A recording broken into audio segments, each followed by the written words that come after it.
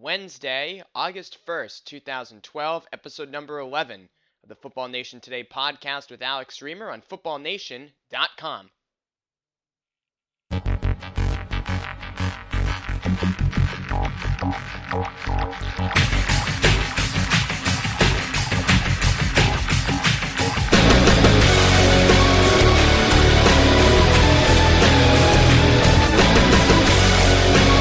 Welcome inside episode number 11 of the Football Nation Today podcast with yours truly, Alex Reamer, available on footballnation.com and via download in the iTunes Store. Please subscribe to the Football Nation Today podcast and all the other great shows available at footballnation.com in the iTunes Store. If you have yet to do so, we are now in the full swing of things here at footballnation.com. This past weekend, we set a traffic record. We thank all of you for that and all your support thus far with the website. The 2012 NFL season is still obviously in its infancy with training camp just 1 week old, but we set a traffic record over the weekend, hopefully one of many traffic records we set throughout the season right here at footballnation.com. Last week we set a traffic record for the show, so we want to thank you all for your continued interest and support in this program. As always, we're taking your listener feedback either via the comment section on each show page, send me an email, areamer@bu.edu, or follow me on Twitter, drop me a line there. AlexReamer1 is my Twitter name. So we thank you all for the interest in the website, the interest in the show. Full swing of things, training camp now 1 week old. A lot of issues to discuss this week. The MLB trading deadline is over. It is now August 1st, so it does mean that we can now turn most of our full attention to NFL training camp. Very excited about that. The Olympics, of course, are going on, but in all honesty, I don't really give a crap about the Olympics. Women's swimming? Just doesn't do it for me as a sporting event. I'd rather watch baseball or talk about football, which is what we're going to do today. Football Nation Today, episode number 11, as always, doing our first down, second down, third down, and fourth down segments. Leading off in first down, we talk about some big general stories around this year's NFL training camp and all years of NFL training camp, including some key holdouts, Mike Wallace and Maurice Jones-Drew, rookie quarterbacks, Ryan Tannehill, Andrew Luck, Robert Griffin III. How are they progressing? And which training camp storyline are you already sick of ESPN's over coverage of? We'll talk about that. Then in the second down segment, Cowboys owner Jerry Jones promised that his team will kick the Giants' asses at Cowboys Stadium this season, which got me thinking on this subject. Would you want Jerry Jones, or a guy like Dan Snyder, owner of the Redskins of course, to own your football team? Two guys that obviously care deeply about their team's successes, but who middle, I think, to their detriment in the football operations of their teams. We'll talk about that in second down. Third down segment, it's our Big Up Slowdown, looking at a breakthrough team in the NFL this season. Will the Patriot offense be better than what it was in 2007? And Santonio Holmes says he's a scapegoat for the 2011 Jets season. That guy just doesn't get it, huh? We'll rant about him. Then in our fourth down segment, talking about something else that's always irked me around this time of year regarding players coming into NFL training camps not in shape. That's the fourth down segment. It's the Reamer Rant to close out the show. It's Football Nation Today. Back in a moment.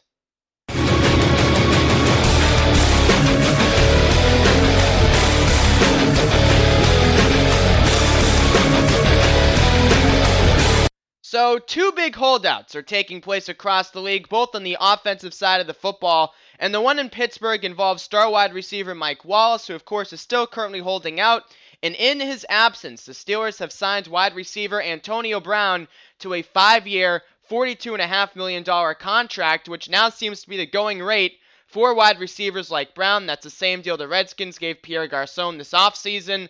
So we've seen a lot of crazy money having been thrown around the league over the past 6 to 7 months since free agency started back in mid-March with wide receivers, and it looks like the Steelers have continued that trend, giving Antonio Brown a lucrative 5-year contract worth north of $42 million. But the Steelers are giving that money to Brown, not to Wallace. Some, including our own David Holcomb on footballnation.com, wrote an article that's north of 9,000 views at the moment, are saying that Mike Wallace's holdout has backfired on him, as the Steelers have not given in to his demands yet, and instead they've given their money to his teammate Antonio Brown.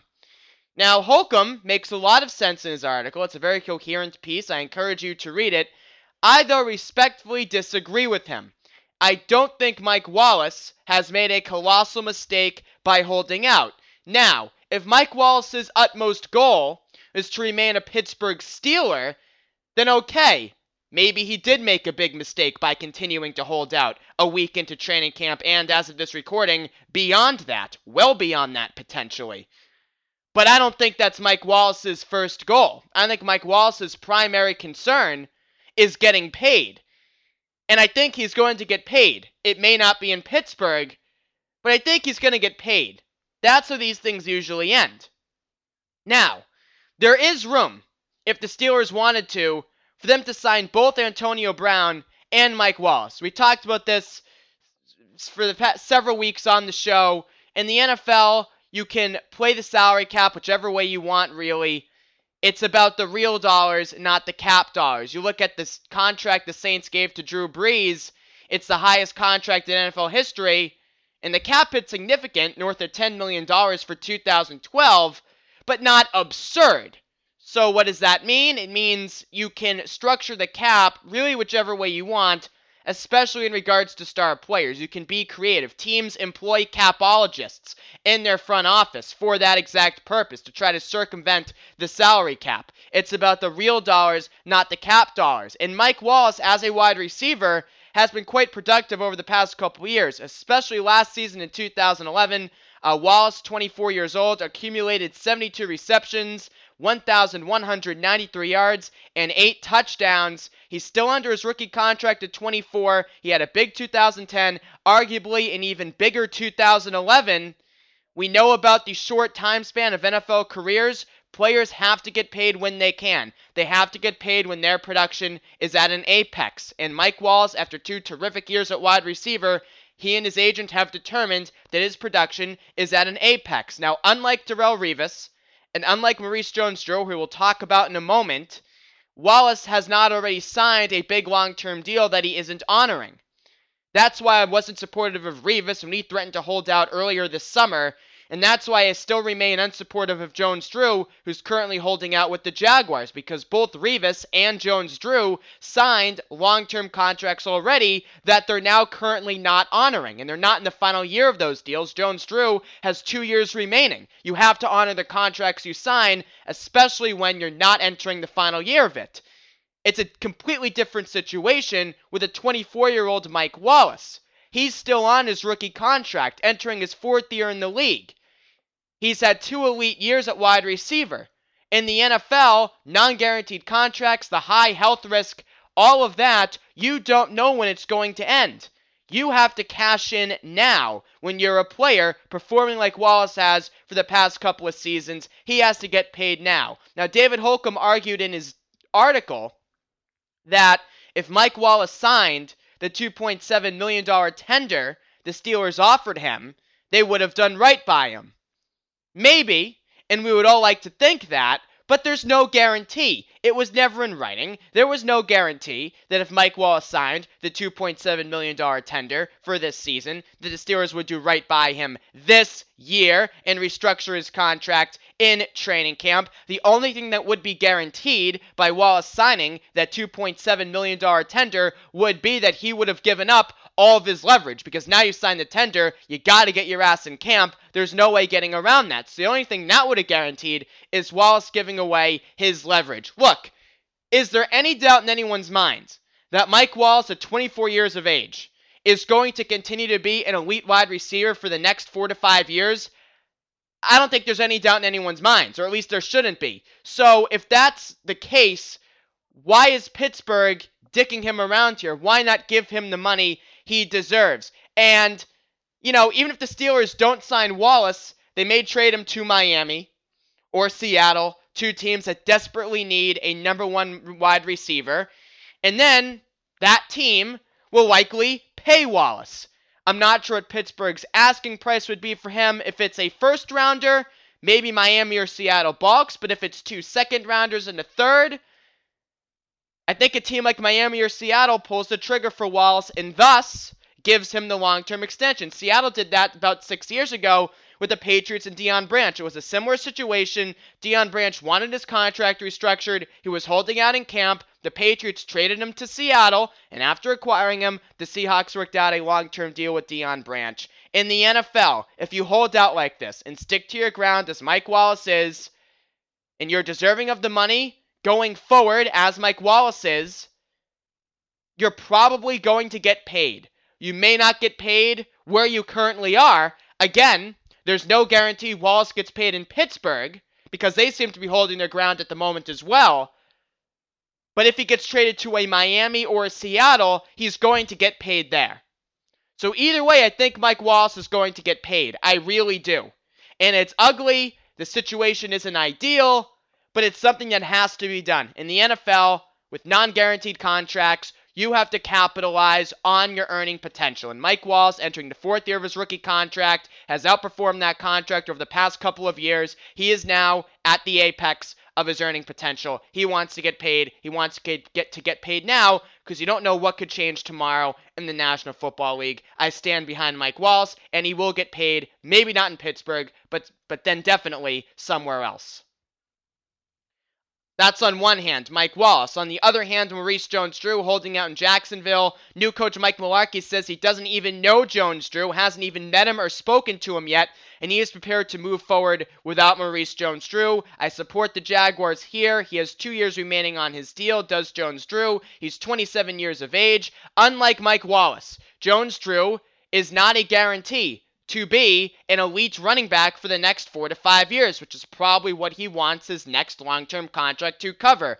Also, unlike Wallace, Jones-Drew has already signed a big long-term deal that he isn't currently honoring. Jones-Drew claims he's underpaid in the final 2 years of the contract. Yep, he is, but a lot of that money was delivered up front. If Jones-Drew didn't want to structure the contract this way, if he's unhappy with being underpaid in the final 2 years of his deal, then guess what? He shouldn't have signed the contract a couple years ago if he didn't like it. He agreed to this deal just as the Jaguars did. He's 27 years old. He's paying Jones-Drew now over the next 4 to 5 years, would be paying him more for his past performance than his future performance.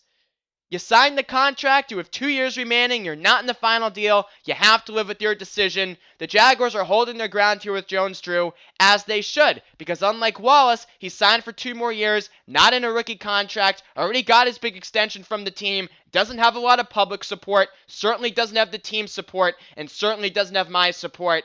On the Jones-Drew issue, I am on Jacksonville's side.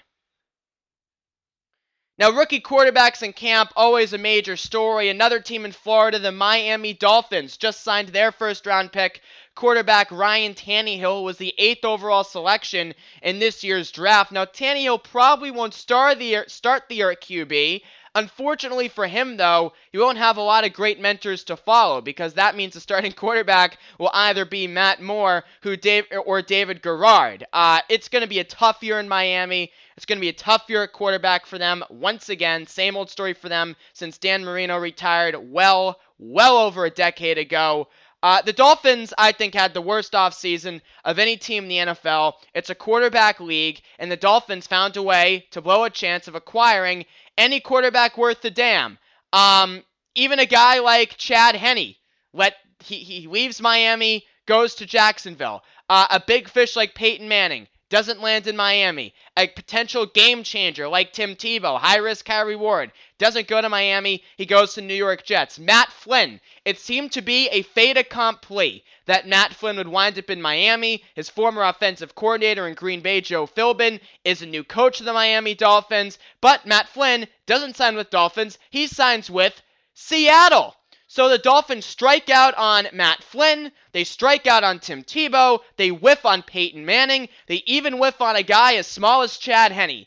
And what are they left with? They're left with the Matt Moore, David Garrard poo-poo platter, and that's what it is, poo-poo, with Ryan Tannehill behind them, a guy who many thought was a stretch being picked in the top 10 anyway, a guy who missed the early portions of training camp and mini camps because he wasn't signed, so he was already behind the 8 ball, and a guy who's not going to have a lot of good mentors, because neither Garrard nor Matt Moore is a legitimate everyday NFL quarterback, and without Brandon Marshall, I don't care what kind of headache he was, the Dolphins are without a wide receiver, or really a wide receiver, with any sort of talent. The AFC East is an improved division. The Patriots are stacked. I think Buffalo has a legit chance at making the playoffs this season. The Jets, always are in the playoff hunt, as we talked about last week. So, I think it's going to be a long year in Miami, and it most certainly is going to be a long year at the quarterback position for them. It's likely going to be a long year in Indianapolis, but it's going to be a little better for Andrew Luck because he will be handed the starting reins right out of training camp with low expectations. And luckily for Luck, the Colts did sell off a lot of parts over the offseason, let a lot of veteran pieces go, but they still have some veteran leadership on that team who have won before. Dwight Freeney and Mathis on the defensive side of the football, I understand, are still defensive players, not offensive players, but Dwight Freeney and Robert Mathis are still there.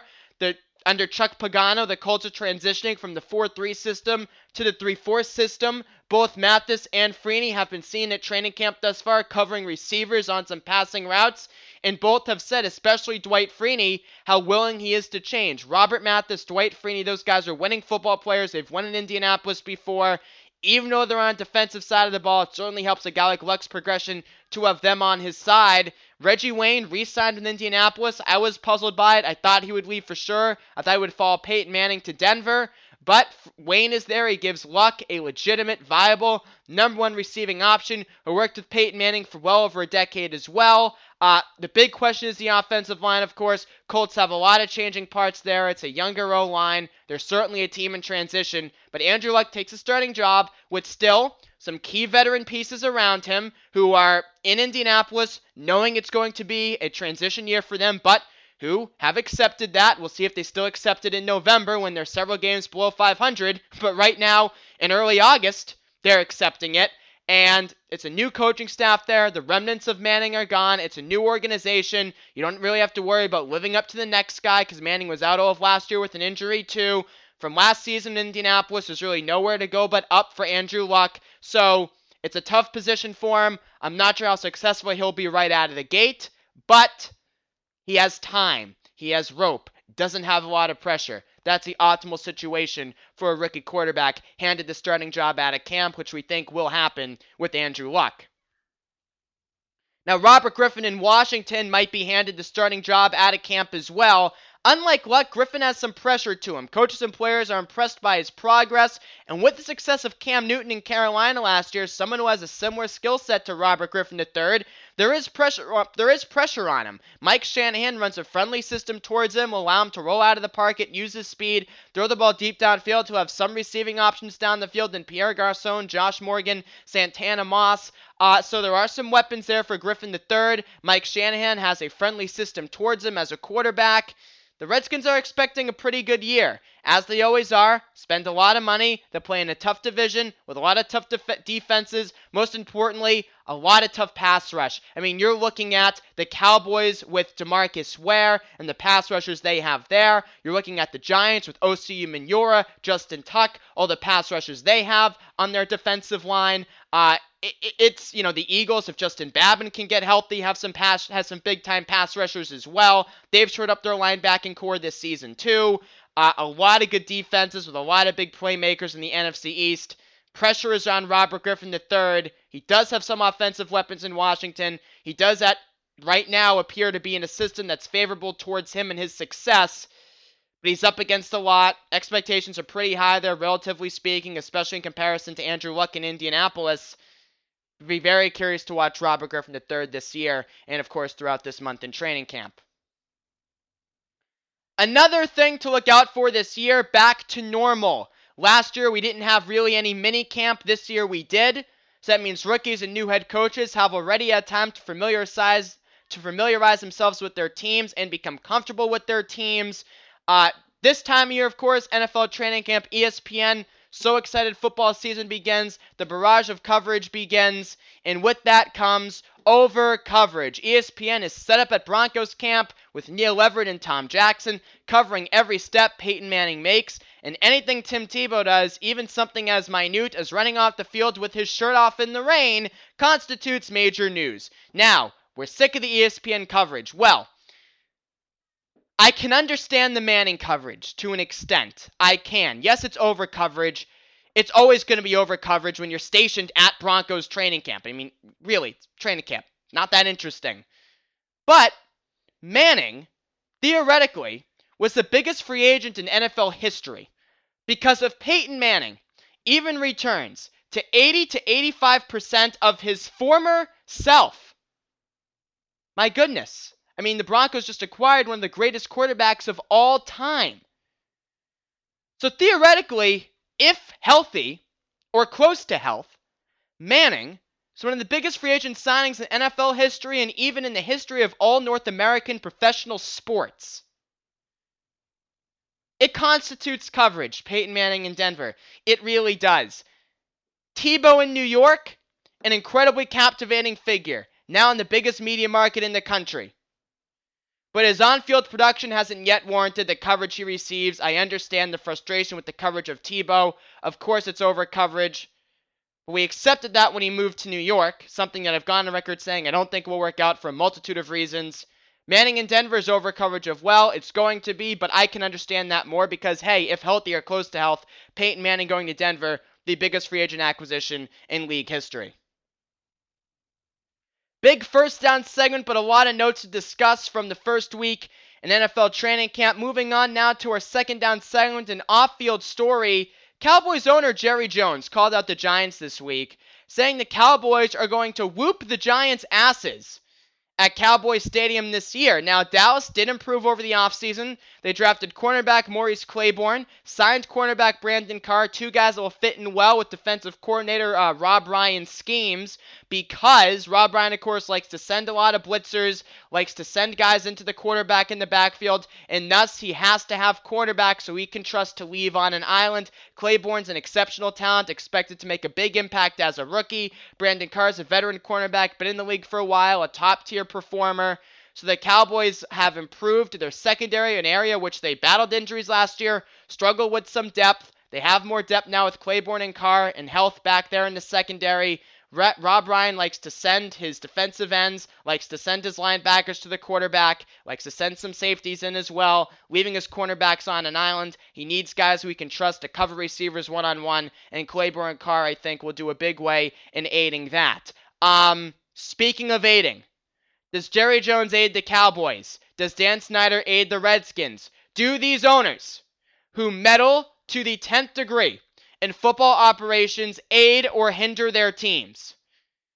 The easy answer here is to say they hinder their teams. The easy answer here is to say Dan Snyder is an abomination of an owner, spends stupid money, cripples the long-term cripples the long-term flexibility of the franchise. Ditto for Jerry Jones. Just look at the lack of success they've had in Washington over the past decade. Look at the lack of success they've had in Dallas, relatively speaking, over the past decade plus under Jerry Jones. Only one playoff win. Talk about the most overhyped franchise in professional sports over the past 10 years. It's the Dallas Cowboys, bar none.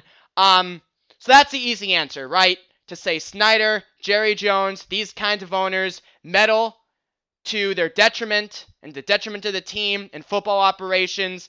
And as a result, Dallas, Washington, teams like that do not have winning programs. And I would agree with that line of thinking. I would. Jones and Snyder ultimately do more harm for their team on the field than good. A guy like Robert Kraft is the ultimate owner. He's a guy who cares about winning, but a guy who doesn't meddle. He delegates responsibility. Same with the Moore family, with the Giants, the Rooneys in Pittsburgh, etc. But I'll tell you one thing. At least Dan Snyder and Jerry Jones care about winning. They may go about caring about winning in the wrong ways. They may meddle to the 10th degree in football operations, which is a definite no-no. They may do all of that, and they deserve to be criticized for all of that. But I put Jerry Jones and Dan Snyder ahead of actually a lot of professional sport owners. because at least they care. The worst owner in sports is a guy like Jeffrey Loria, owner of the Miami Marlins, who doesn't care about winning. You win the title in 2003, strip down the team, don't even attempt to sign anybody to long-term extensions.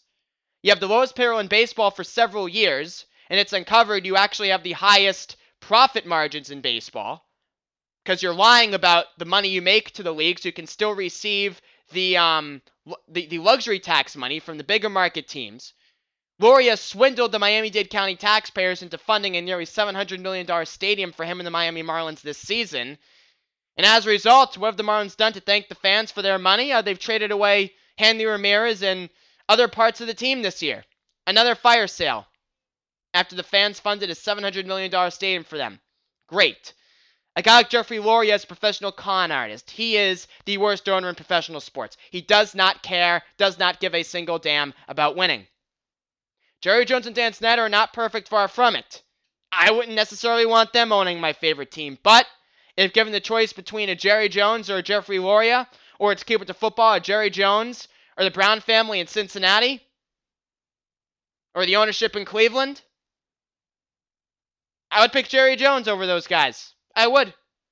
Because at the end of the day, his heart's in the right place. He does care about winning. Cares very deeply about winning. Will do nothing. Will stop at nothing to win. And that sometimes works to the team's detriment, but at least he cares about winning. Same with Dan Snyder in Washington. And sadly, that puts them a leg up on a lot of other owners, not only in football, but in professional sports as a whole. It is time now for our third down segment. It's our big up, slow down, where I will say a statement and express my agreement with it by saying big up, or my disagreement with it by saying slow down. Santonio Holmes is saying he's the scapegoat for the 2011 Jets season. The Jets, of course, lost the Week 17 game against Miami last year, and Holmes was pulled off the field for arguing with right tackle Wayne Hunter. That image has constantly been replayed, and Holmes says he is the lone scapegoat for the failures of the 500 2011 New York Jets. Fair? Nope, not fair. Slow down. Has Holmes been blamed for the Jets' failures in 2011 to come together as a football team? Of course he has been blamed. But he deserves that blame. And if you're the scapegoat, Santonio, that means you're the only one being blamed. And you're not. Rex Ryan. Do you live under a rock? I mean, this guy got slammed in every major media market after the Jets bowed out of the playoffs last year. Didn't even make the playoffs at 8-8, I should say.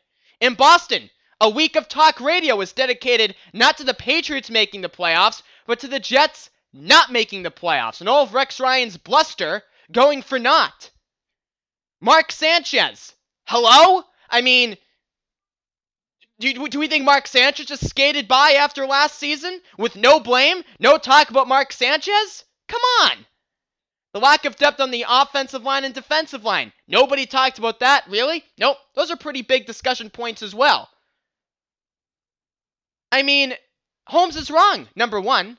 Not the scapegoat. Rex Ryan, Mark Sanchez, I would say, got far more blame than him. But also, what are we doing here? Arguing about who got more blame for the failures of last year's team. I mean, the Jets are entering training camp, fighting for a playoff spot, and Holmes is worried about who got blamed and didn't get blamed for last season? Really? I mean, what are we doing here? That's what he's concerned with? Not with having a good practice, not with having a good season, not with turning things around, not with improving his relationship with quarterback Mark Sanchez. No, instead, Santonio Holmes is worried about who got the blame and who didn't get the blame for last year's debacle with the Jets. Instead, Holmes is worried about getting too much of the blame for what happened last year with the Jets, and that his teammates didn't get enough blame. Really? That's what we're worried about?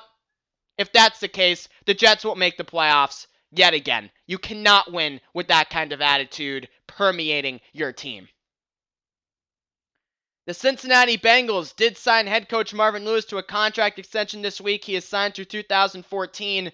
Big up or slow down, is that a good move? I got a little shot in at the Brown family and Cincinnati ownership last segment, but I'm going to compliment them here. I say it is a good move, big up, because I'm always a supporter of stability at the head coaching position. Lewis was entering the final year of his contract in 2012. That is the antithesis of stability at the head coaching position, to have your head coach entering the final year of his contract. Marvin Lewis is the winningest coach in Cincinnati history. He's also the third longest tenured coach in the NFL, now at 10 seasons as head coach of the Bengals. Many of those seasons were disappointments, but it's a new start in Cincinnati. We heard all about how Marvin Lewis is his defensive coach. The Bengals defense finally performed up to that reputation last season. They brought back most of their key figures on defense. Andy Dalton, AJ Green still on the offensive side of the football. I like what Cincinnati did there last year. They're a team that's on the rise in the AFC North. I think Baltimore may be falling off this season. They're aging defensively. Ray Lewis, Ed Reed getting long in the tooth. I'm not sold on Joe Flacco, not in the least. I think Cam Cameron is a terrible offensive coordinator. I don't think he can run that offense. I think Baltimore's going to take a step back this year. I think the makings are there for Cincinnati to take a step forward, and Marvin Lewis will lead them forward, signed through 2014. Speaking of coaches, Mike Tice is the new offensive coordinator for Chicago Bears, and many think this will be a breakout year for Chicago. Big up or slow down? I also say big up to that.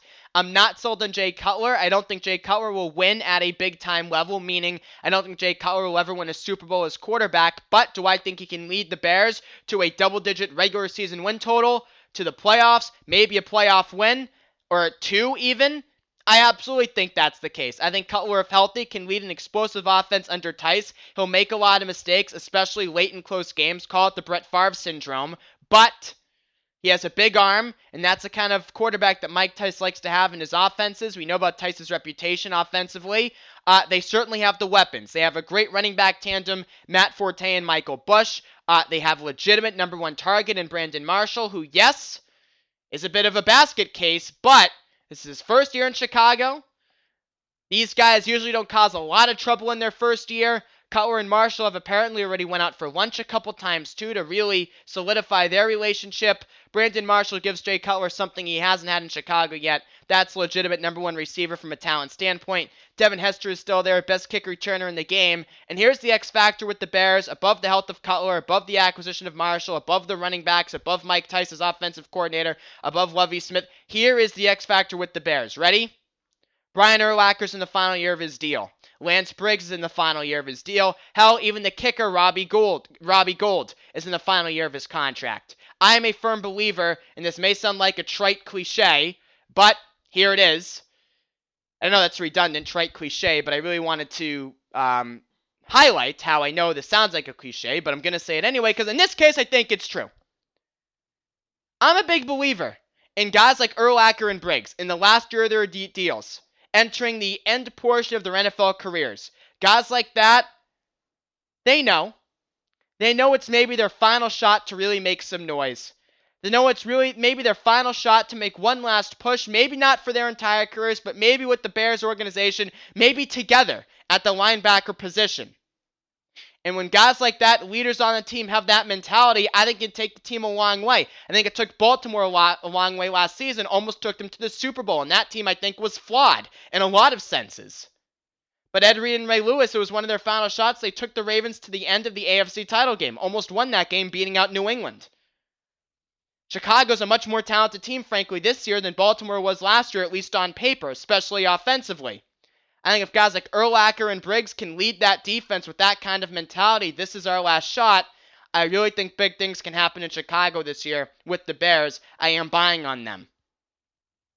Big up or slow down, the Patriot offense in 2012 will be better than what it was in 2011, the record-setting year in which the Pats, of course, went 18-1. I say, big up. It will be. Because in 2007, you look back at it, we had Randy Moss deep, Wes Welker underneath. That was pretty much it. Took NFL defenses more than a year to figure that out, but that was the Patriots' offensive attack. Pretty simplistic when you think about it. And by the time 2009 rolled around, you saw it in the Belichick documentary that aired last fall, teams did begin to figure it out. Now, they've really mixed it up. It's Brandon Lloyd on the outside, Wes Welker underneath, the tight ends on the inside, and not just the tight ends, but the depth of tight ends. Rob Gronkowski still may be battling the remnants of that ankle injury and ankle surgery from this offseason. But we know that Gronk over the past 2 years has shown us he's the best tight end in the game by far. Aaron Hernandez is a guy who was used out of the backfield last season, could be more of a slot receiver. He can also still line up inside at tight end. He's a versatile offensive weapon, to say the least. Daniel Fells has been signed. Visanthe Shanko has been signed as well as injury insurance on Gronkowski or other tight ends. The Patriots are stacked at that position, and we know, there's another cliche, but it's also true about a tight end. A good tight end is such a tough cover because he's too fast for a linebacker, too big for a cornerback. And the Patriots have the best tight end foursome in the league. Jabbar Gaffney, Dante Stallworth on the outside too. Gaffney especially has worked well with Tom Brady in the past, who at 35 years old, you know it's going to end someday for Brady. But all reports out of Patriot training camp are, it doesn't look like it's going to end this year. He's reunited with Josh McDaniels, his offensive coordinator in 2007, of course. I think it's going to be another record-setting offensive season for Tom Brady and this Patriot offense.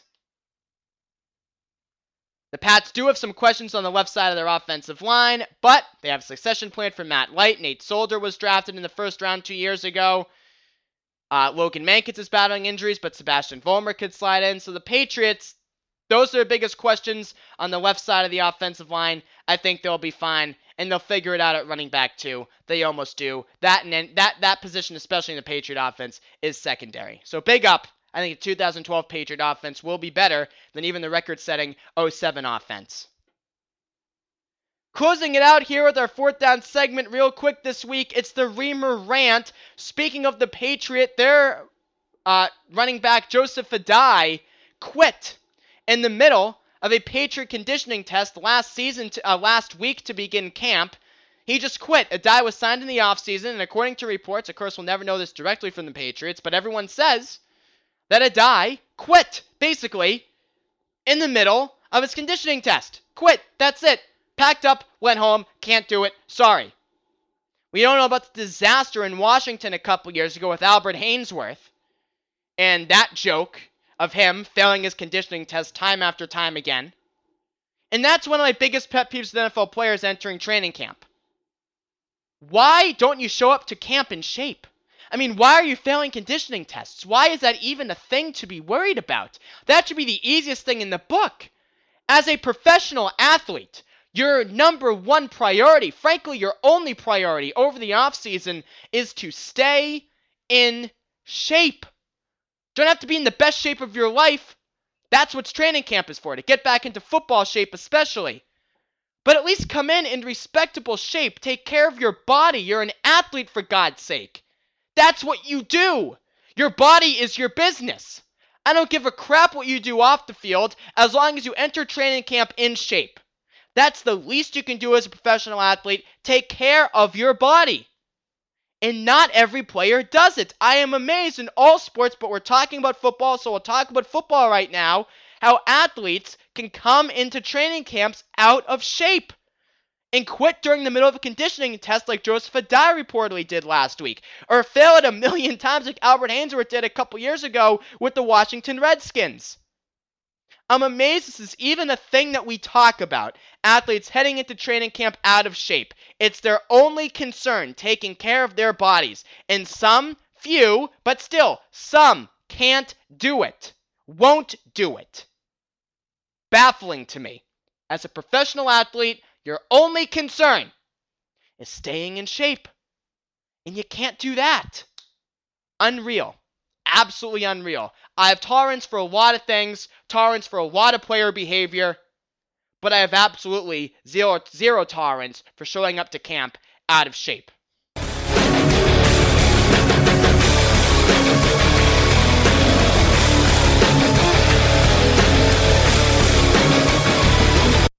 Thank you for tuning in to episode number 11 of the Football Nation Today podcast with Alex Reamer. We'll be back with more training camp news, rants, and everything in between on next Wednesday, so you definitely want to stay tuned for that.